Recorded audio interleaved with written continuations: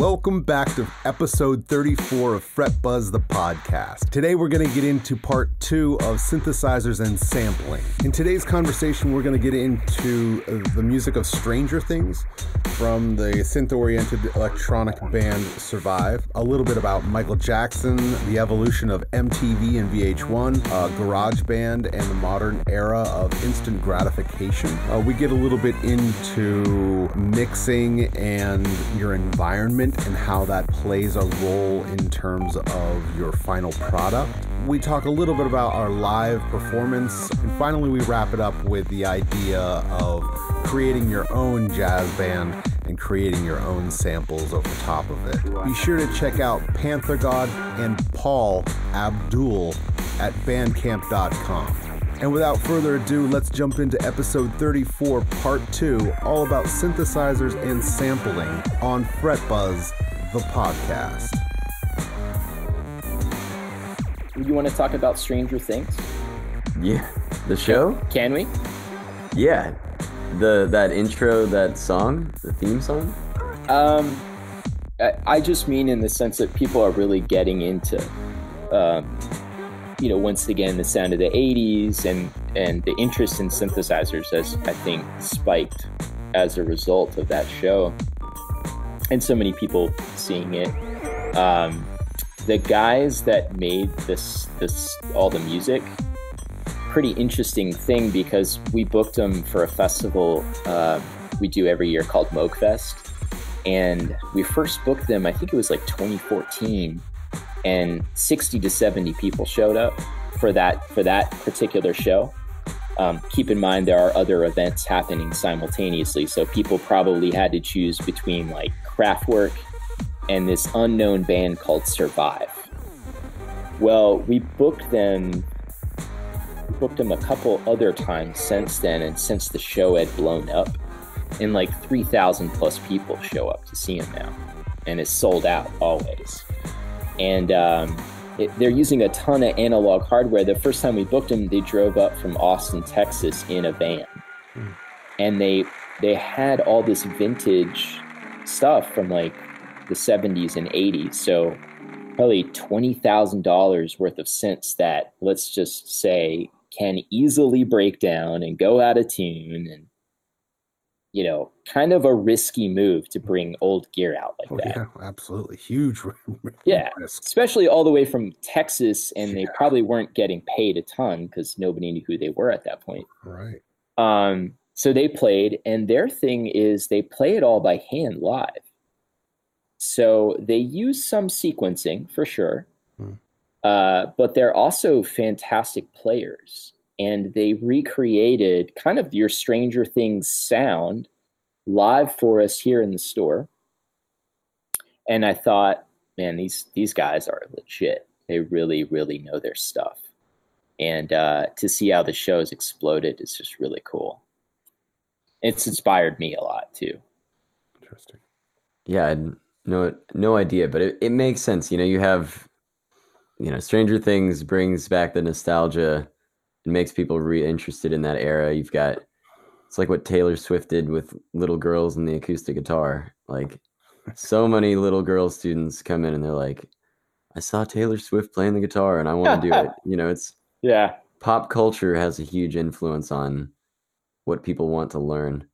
I mean, they even said the acoustic guitar was becoming, with all the electric guitars of the 70s and 80s, the acoustic guitar was falling out of fashion. And then didn't Eric Clapton release that Unplugged album in 1992 and kind of re-spurred a lot of acoustic players? And Nirvana too, that Unplugged album was big for me. Yeah, MTV was doing that Unplugged series. Yeah, which I miss. What happened to MTV? Jeez. Oh my gosh. Yeah, now it's like Dating Naked and a bunch of other ridiculous shows. You even know the shows. I have no idea what it is. I haven't checked in on MTV in over a decade, probably. No. I had an old roommate who used to watch that Dating Naked. It's ridiculous. Oh, so it is a thing. I thought that was a joke. No, it's for real. That's how far MTV has fallen. Yeah. Wow. There's nothing musical about music television. Same with VH1. Same thing. Mm-hmm. Yeah. Well, and all those shit. So I used to, as a kid, when I lived in Naples, I had almost no access to music other than the radio, which was horrible for the most part, and MTV. So MTV was a big deal for me, and that's how I found out about music, and almost exclusively, for better or worse, you know. Right. Oh, how the times are changing. Yeah. You got YouTube, and every little kid can post every kid and adult can post anything, and now it's just oversaturated. Yeah. It's like anybody can get it up there, but nobody's gonna see it. Yeah, that is its own problem. Hidden amongst the masses now.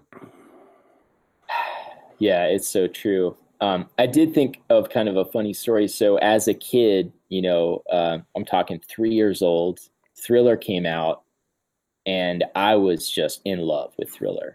That was my album, right? And my dad and I could both agree that it was great. There was nothing else musically we could really agree upon, but Thriller was like that point. And the bass line for Thriller is the sound of the Mini Moog, which was the first portable synthesizer and the first portable Moog.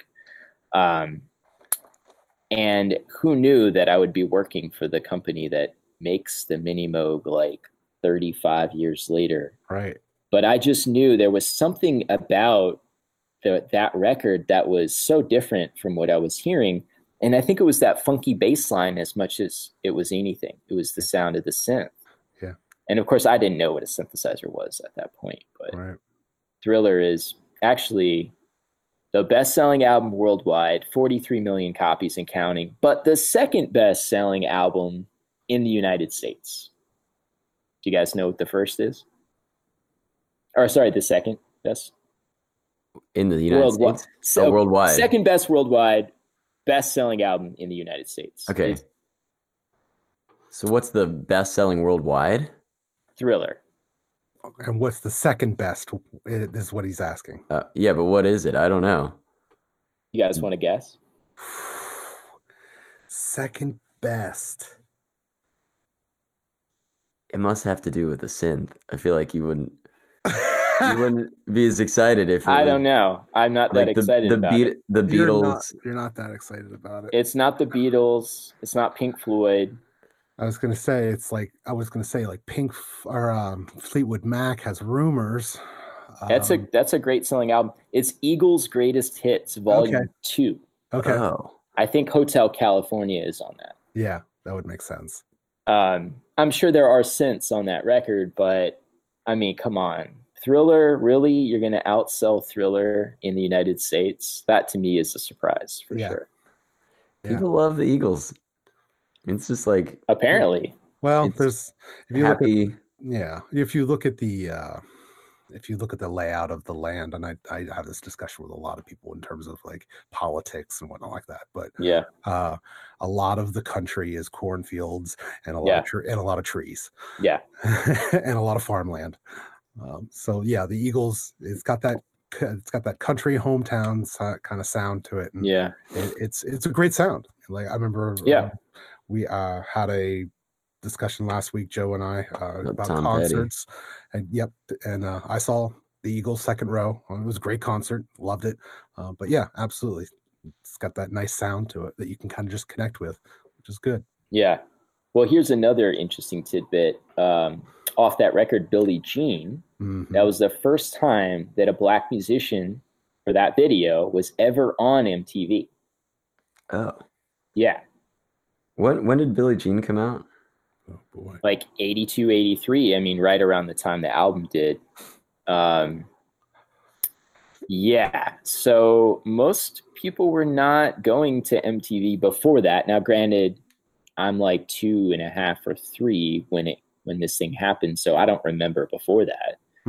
But yeah, apparently it was just white musicians before that. Yeah. Not surprising. Whole lot of radio before that, man. It was all about FM. That's where we got all our music. Yeah. I used to make mixtapes. Oh yeah.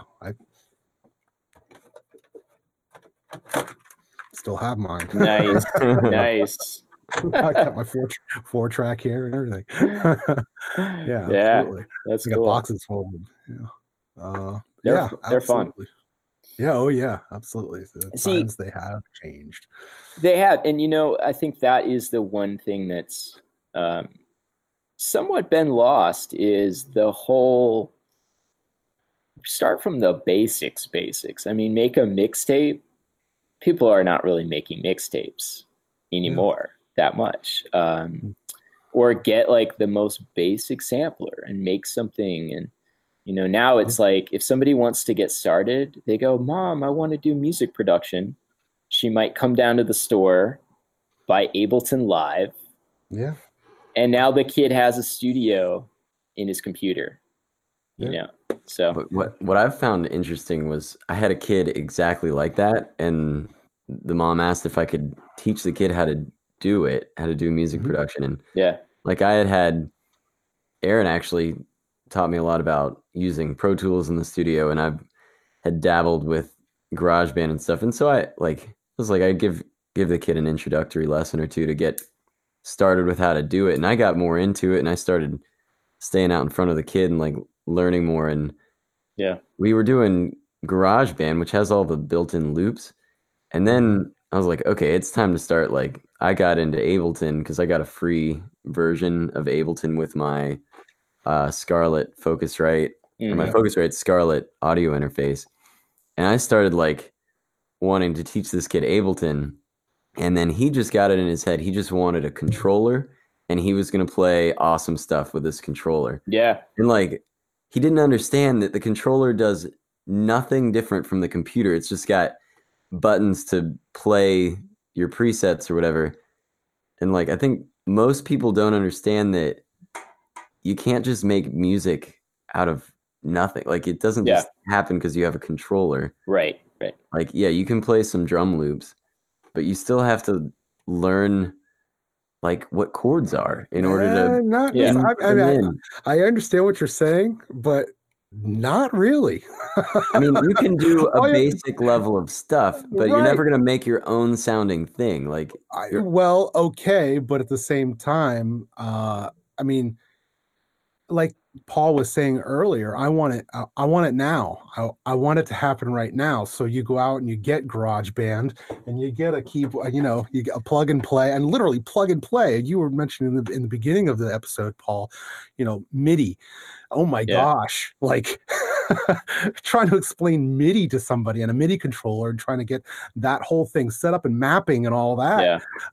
Now it's just plug and play. So you have GarageBand and you have a keyboard that you just plug into the USB, and you go to GarageBand, you drag down a loop, and I'm going to hit this key because there's already an arpeggiator on this. That sounds cool, and it's already got this preset filter on it. Cool. And I'm going to hit this one. Nope, that doesn't sound right. That one sounds cool. Now I've got two chords. I don't know anything about music, but now I'm going to hit print, set that off to YouTube, and I've got an awesome hit or whatever it is. So it's just so easy and accessible nowadays that I love it. I love the fact that it is easy and accessible because you can make things really quick. It's nice to be able to get ideas out fast and kind of play around with them.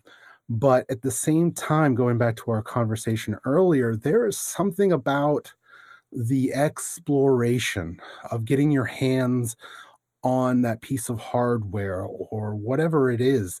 There's that process that, in my personal opinion, that a musician or an artist should go through.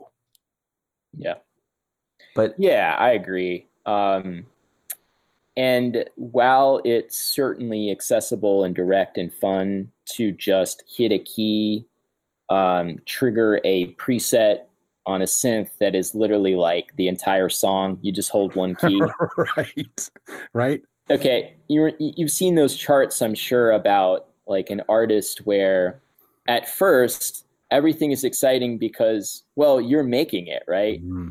Okay, so everything is exciting at first, and then your ear gets more and more refined. So everything is less and less exciting from there. And you're trying to inversely build up your skill set so you can counteract that ear, which is becoming more discerning. So all of a sudden, it's not enough to just hit one key and have the thing do it for me, because everybody else can do that. And that doesn't sound original, right? So I think that's what happens to us all. Like when I first got a sampler, I would invite my friends over. I would load 7 floppy disks and make them wait there for 20 minutes while these floppy disks loaded. I'd be like, I promise you, this is worth the wait. Right. And then I would hit play, and it would be a 3-note thing with horribly programmed drums. Yep. And I'd look at my friend's face expecting him to get as excited as I was, and he would go, how do I break it to you? You know, Right. This sucks. Right. Or that's completely dissonant. You just sample 2 records that are not even in the same key or ballpark, you know? So I think this is what happens. And that's been my process. That's been my journey. Is it gets harder and harder for me to trick myself into going, this is good art, you know, which I think is a positive thing ultimately too. Right. Yeah, I think that being able to enjoy it at the beginning is what people need to be hooked into it. Yeah. I think that it's a positive, overall, it's a positive thing for society. If more kids have the chance to try it out and they like it at first, they may stick with it. And as you're saying, like, as they keep doing it, they're going to have to either learn how to get better or it's going to get boring. Right. And I think that's a really positive thing that happens. It happens to me every day of my life. I get, like, the better I probably technically get at the guitar or whatever, the less good I think I am in my head. Like, yeah. You know better, basically. Yeah. At a certain point. It's just you realize how much is out there and how much you don't know. And like, I think about myself when I was like 22 playing in a rock band, like, I thought I was really good at the guitar, which was so ridiculous. Like, looking back, it's like 10 years later, I'm like, I'm terrible now. Like, I mean, I'm better than, you know, the general population, but like, I understand how much I don't know and where my weaknesses are. But that's what makes it exciting. It makes me want to practice. And, you know, if a kid sits down on GarageBand and they're like, this is really fun, like, maybe they can meet somebody like you or one of us that can help guide them towards, like, okay, we know you like doing this. How can we help support? Support, keep it fun for you. Right. But yeah, push you along so that you can actually get good at it and have them create something unique to yourself. Yeah. Well, I think the other thing too to consider is all of the music making process is not fun. That's my opinion. I am not a tech person by nature, believe it or not, even though I do it for a living. And music theory was incredibly difficult for me to, on my own, learn basically off the web. And while I consider myself an intermediate, I'm certainly not an expert level music theorist. But I really take the stand that, yeah, you can use your ear, but it's only going to get you so far. Yes. You know, Okay. I think that ear training is invaluable. Pitch detection is a skill that, if you sample, is so useful. Even being able to go, you know, that just doesn't work. That record and that record are not related. Right. Or I need to pitch that down, that kind of thing. But yeah, all of that training and actually learning how to play instruments is invaluable, and a lot of it is not super fun. So those kids that get into it, that want it all to be a fun roller coaster, they typically reach that point where, oh, I've got to learn some math or some science, or I got to practice this thing over and over again. That's kind of what separates the wheat from the chaff often, I find. Yeah, it's true. It is.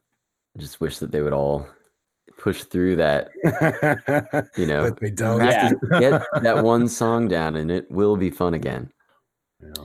Electronic music was so relatively obscure when I first started, and this is like late 90s. Right. That my conception of how these guys did it, and I literally thought they were like wizards. And keep in mind, this is all on early PCs. Nobody was even on a Mac really at that point. Yeah. No real internet. Like if they did internet, this is the beginning of it, right? Yeah, internet wasn't until 1994. Right. So people are very early adopters, might be using it in the late 90s. And your musicians were the same guys who built their own computers. I'm talking IDM music. I'm talking techie electronic music. And what I thought happened was they'd turn the lights down. They would speak in tongues to the computer, and the computer would generate the music, and they would kind of curate and edit, right?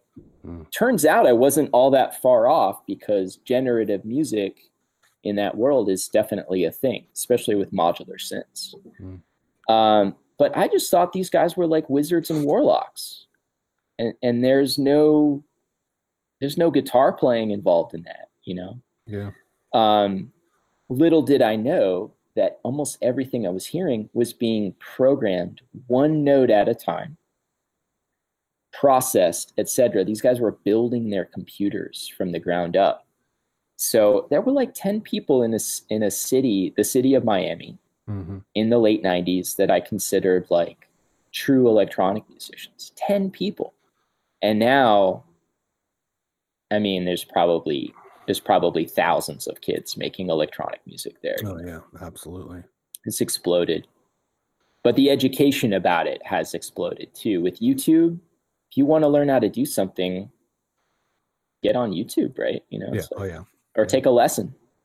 Yeah. I'm a big fan of taking and giving lessons too. So Absolutely. Yeah. YouTube tends to not have, it doesn't know where you are. It doesn't take into account like your previous knowledge or where you're trying to get to. You tend to get all this scattered bits of information that doesn't all connect. And that's where a teacher can, like, I like it when my students go to YouTube and they're like, hey, I looked at this. I'm like, great. I'm glad you're taking the initiative. Yes. Let's try to make sense of this with the knowledge that you already had and how you can actually use this. So you didn't just like learn this random thing about seventh chords. Like, how do you use seventh chords? yeah. Digging into it YouTube a little bit more on a one-on-one basis is teachers can do. Yeah, absolutely. There's nothing that can beat having an actual human teacher, whether it's on Skype or in real life. Yeah. When I first started, you know, the apprentice thing was still alive and well. And that meant a lot of coffee runs and a lot of being somebody's, for lack of a better word, like, you know, just assistant or gopher. And I was, you know, when I was getting started, I really knew the MPC well. So producers that I wanted to learn from, I would go into the studio and I would chop their samples. So that all the manual labor, I was doing it, you know. Right. I liked it. I didn't mind. And that's how I learned, you know. And a lot of these guys that I was working with had like major drug problems. Some of them were like, you know, had guns and stuff around. And it's just like the things that I put up with to learn just a tiny little bit. Like I wasn't getting a ton. I already knew how to operate the machines. Right. I was there to get inside the producer's head who was making bigger records than me, or better records than me, I thought. Right. And I was like, I would do anything. I was literally like putting my life on the line at times, dealing with scumbags just to get a little shred of information. And so I think it's easy to take for granted what we have access to now. Yeah. The wealth of information is incredible. I was just going to ask, are you a Pro Tools guy, or what is your... Yeah, I am. Cool. I went to school for Pro Tools, and I've used other things. I've used Reason. I actually started out on Cool Edit, you know, many years ago. Oh, yeah. Doesn't matter, Digital Performer. There's a bunch of them out there, but Pro Tools is the one that, it's the industry standard, so I just kind of stick with it. Nice. I see we have the same Mackies. I've got a set of those. Oh yeah, I love them. They're great. I've always enjoyed them. At work, I've got the NS10s, and they're a little brittle, a little brighter. Yeah. But, are those the original? Do you have the original NS10s? No, yeah. they're the remodels. The remakes, yeah. I've used those. They were, like you said, a little hard on the ears, a little brittle, a little great. Yeah. Yeah, I got these, I think probably coming right out of school, and there was like a sale on them. So I was like, mine. Yeah. You can get them used I got them for like $400 or $500. Oh, that's not bad at all. That's not bad at all. Is your studio monitors? Yeah. Okay. Yeah. Hey, Aaron and I was asking Aaron for advice about that, and I'm sticking with my headphones for the time being. Yeah. Can't. He was like, if you're gonna get that, you got to start, thinking about soundproofing and the room you're in and everything else. And mixing on headphones is a totally different animal. And like I said to you, Joe, I mean, there's a lot more producers who are actually not getting away with it. That's not the right verbiage, but I think that's fair. Yeah. It's, you'll see more top selling albums being produced with producers who are actually using headphones. But yes, generally you want to do all of that within a room that is treated and that you have a decent pair of monitors. I have a friend. He's a bass music producer. So EDM, for lack of a better word, more like the trappy stuff.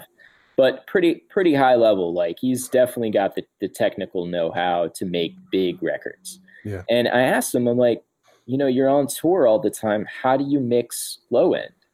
And he's got a sub pack, which is a subwoofer you can like wear as a backpack or strap to your seat. And really? Yeah, you monitor with your headphones, all the highs, and then your lows are physically felt. Yeah. And I've used them. They're cool. They're a little tricky because they've got cables that hang out of them. So if you swivel your chair real fast, you can like rip one of the cables out. Right, get caught up in it. Yeah. But those are pretty cool. But you know what he told me is, he said, despite that fact, I got good at guessing. And I think that kind of sums up, I use a lot of visual meters. Yeah. But I think over time I got better and better at guessing, because certain things you can't properly hear without all of the treatment, a room that's been like properly addressed in terms of all its issues. Right. Certainly I don't have a treated studio. Yeah. Well, with any given space, you just start to become accustomed to where the certain nodes fall short or are boosted within any room. You're going to have that. So if you know that going into it, like my little room here, like this is a terrible room to mix. Really? For bass, oh my goodness, yes. Really? Because it's such a small, compact room. Yeah. And I don't have any bass traps or anything like that. So I know going into this that a lot of my bass is going to be, bunched up. So I have to know that going into it, when I mix any kind of bass, I have to, in here, pull away from the bass. That way when I go out to a car or a stereo system or anything like that, that it's not too much. So and plus I have the advantage of going and taking my stuff to work as well, which has a different kind of studio, so I A/B things a lot. But so if you get to know your room, you can kind of know those things going into it. The weird thing now for me though is mixing for my laptop speakers. Oh yeah. How is everybody else going to be hearing this thing? No bass at all. I know. It's not so much that drives me crazy. It's the way that the low mids distort. Oh yeah. It drives me crazy. Do I just cut those? Do I leave them? Yeah. It's tricky. Yeah, it is. Do you actually create separate mixes for where you think people are only going to listen on their cell phone or on their computer? No, I just try to find a middle ground. Yeah. Yeah. I mean, more often than not, most people are listening to, music through a pair of earbuds or their speakers on their computer. Yeah. You don't really see hi-fi systems anymore. Yeah. Those are, pure audiophile guys that are, my system. And typically older. Yeah, and typically older. I mean, I have mine. Yeah. Yeah. You've got to have money, and you've got to have like a reason for wanting. Yeah. That kind of thing. Yeah. Yeah. And then the best, I guess, the best system that most people have would be the car. Yeah. And luckily, that's a great place to reference all your mixes. Yeah. Yes, it is. I get with my demos. I did a set of demos a while back to just try to get gigs, and I actually had a studio up in DC. We actually had Tynes in. He's, I don't know, 10, 20 episodes ago. We had Tynes from District Entertainment Studios come in, and we talked about recording studios. And he actually mixed those tracks for me for computer speakers to kind of be optimized for that. Because you figure you're emailing like a bar, and the manager's going to listen, or the booker's going to listen to like 15 seconds through their phone or the computer. Like, I wasn't trying to like promote normal people to listen to those songs. Yeah. Because it is just, it's totally different. I hate when people listen to your tracks that you've worked so much on, and they listen through a computer speaker, and you're just like, oh, yeah. Well, you're not hearing this song as I intended at all. Yeah. Yeah. Or in general, any of the, whether it's iTunes or YouTube or whatnot like that, they're generally listening to an MP3, not a WAV file. Mm-hmm. Yeah. And that's like, there's so much information that's lost. Yeah. Well. Yeah, I find it also informs my composing a little bit, because if I know the bass is more filtered and more in the sub range, I either know it's not going to be audible on those pods or, on the computer speakers, or I'll be layering a more mid-range sound. Right. So I make decisions, based upon those listening situations. Right. A little bit. You mean you're actually like essentially doubling the bass line, but an octave up, so that you can hear it. If you had good headphones or good speakers, you could hear the sub. If you don't, you could still hear that kind of mid-range version of it. Yeah, or distortion or something to make it poke through a little bit. Right. That's a good idea. Are you still performing, Paul? A little. I have, a couple different projects that I perform under. One of them is called Zero God with an X. It's like a play on words, because the vocalist is Musashi Zero. Okay. And then Panther God, so collaborative, project. That we do about 4 or 5 times a year. And then I do a couple Panther God gigs a year, and I'm going to start DJing a little bit. So yeah, I try to do it semi-regularly. I'm more of a studio hermit. Right. I almost never really feel comfortable on stage. I always feel that whole imposter syndrome really gets me. Right. Like, I don't know what to do up here. Like, look the other way, I guess I'm doing a good job. Yeah. I spent 16,000 hours on what you're hearing, but please don't look at me, Right. Yeah. Yeah. How about you guys? Are you performing out? Joe, you perform all the time. Yeah, I perform a lot. I played 135 shows last year. Wow. So not as much as like last week we had Dustin. Guy I know, Dustin Furlow, who I think he said he played like 230. Yeah. That's a lot. That's getting into, it's 2/3 of the year. You're playing like 4 nights a week, basically. I'm more of a like 2 to 4 nights a week. It's usually more in the summer, less in the winter. Yeah. Gotcha. And I don't perform at all anymore. Yeah.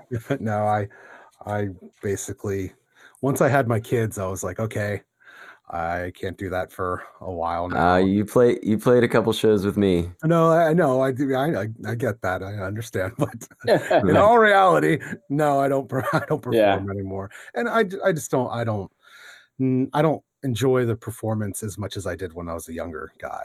Yeah. I enjoyed going out at night and doing that whole thing. Now it's like, Yeah. I don't want to be at a bar or any place at 2 a.m. I'll be right here at 2 a.m. Doing composing and doing stuff on the computer. But no, I enjoyed it while I did, and maybe I'll get to it at some point in my later life. But right now, I'm good. Yeah, I'm there too. Do you have kids? No, but I have a serious partner, girlfriend, and if I was single, maybe I'd play out more. I don't know. I would. Yeah. If I was doing this on my own, I'd be out doing all kinds of stuff. Yeah. And even through this podcast, like I was telling Joe at the beginning, the guy we had on last week, Dustin, he was talking about something called concerts in your home. I was thinking, man, I wish I would have known about something like that when I was younger, because it'd be nice to be able to just go to people's houses and just perform and have a good audience. Oh my God. That's a good idea. With what you do, Paul, I feel like your music, I feel like you could make so much money going you could start at University of Asheville, but like the college scene, I just think of like these people want DJs at those things. It just seems like it would be, I think my band got paid $1,000 to play at a fraternity alumni thing. It was, I don't know, 5 years ago. They have big budgets.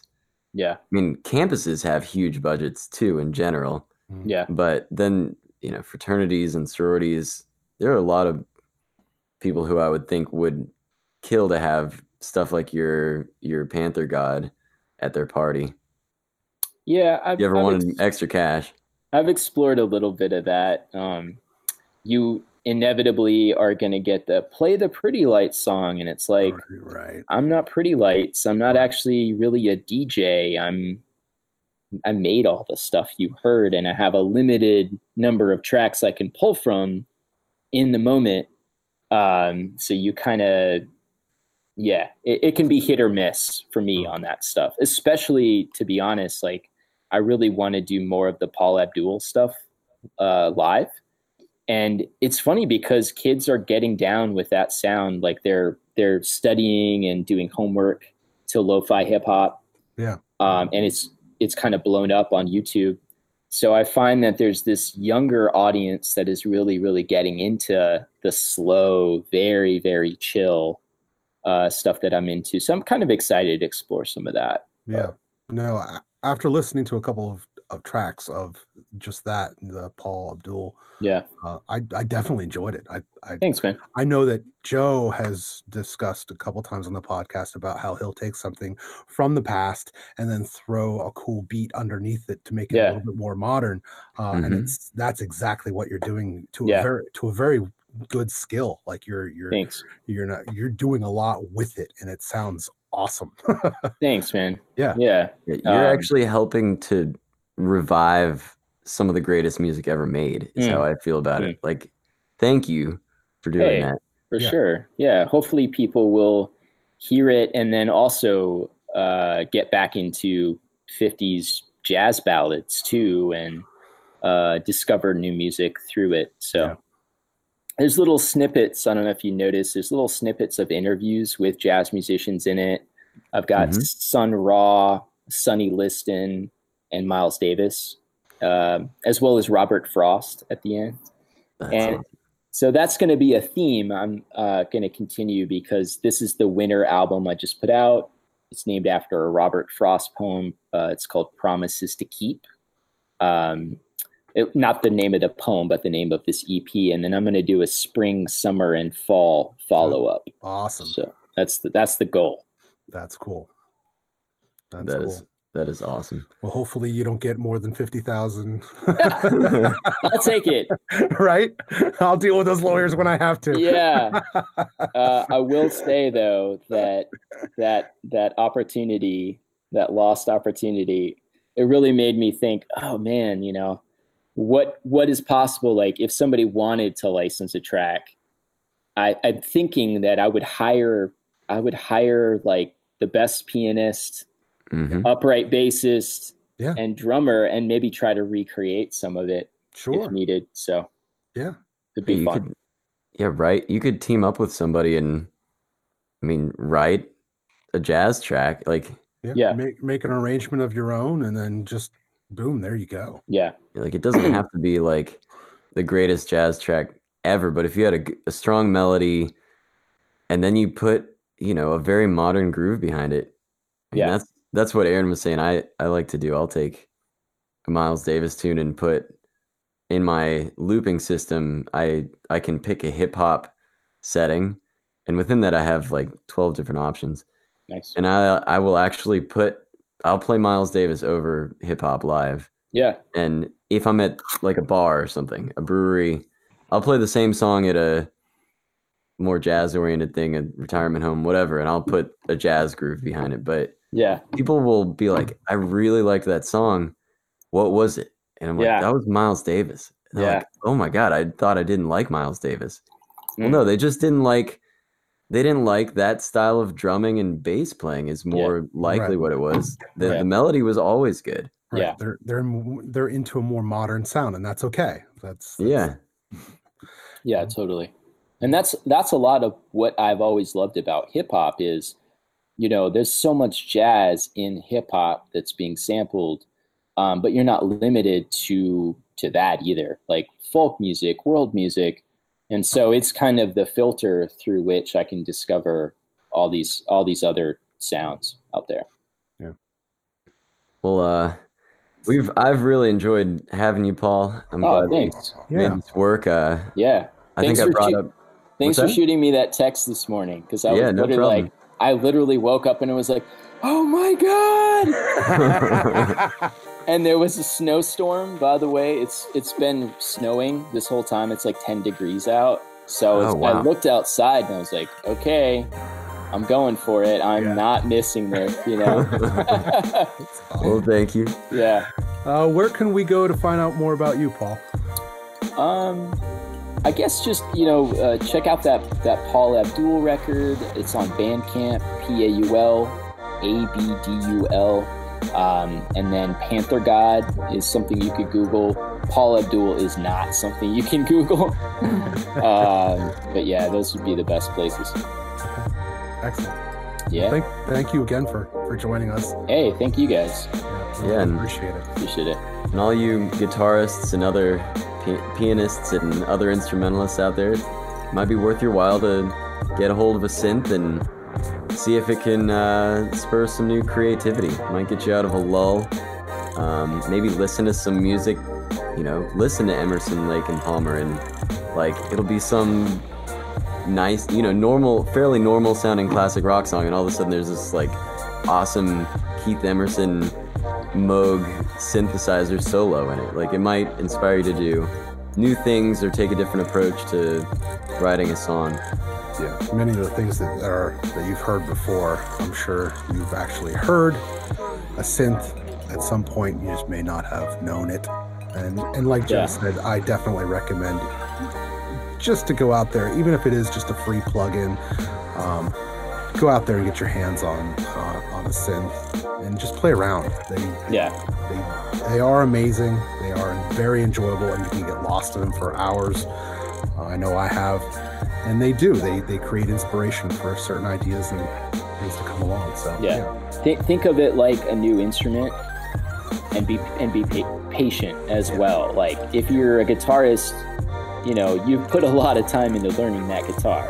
It takes time. So, you know, be patient with yourself and have fun with it. Yeah. Awesome.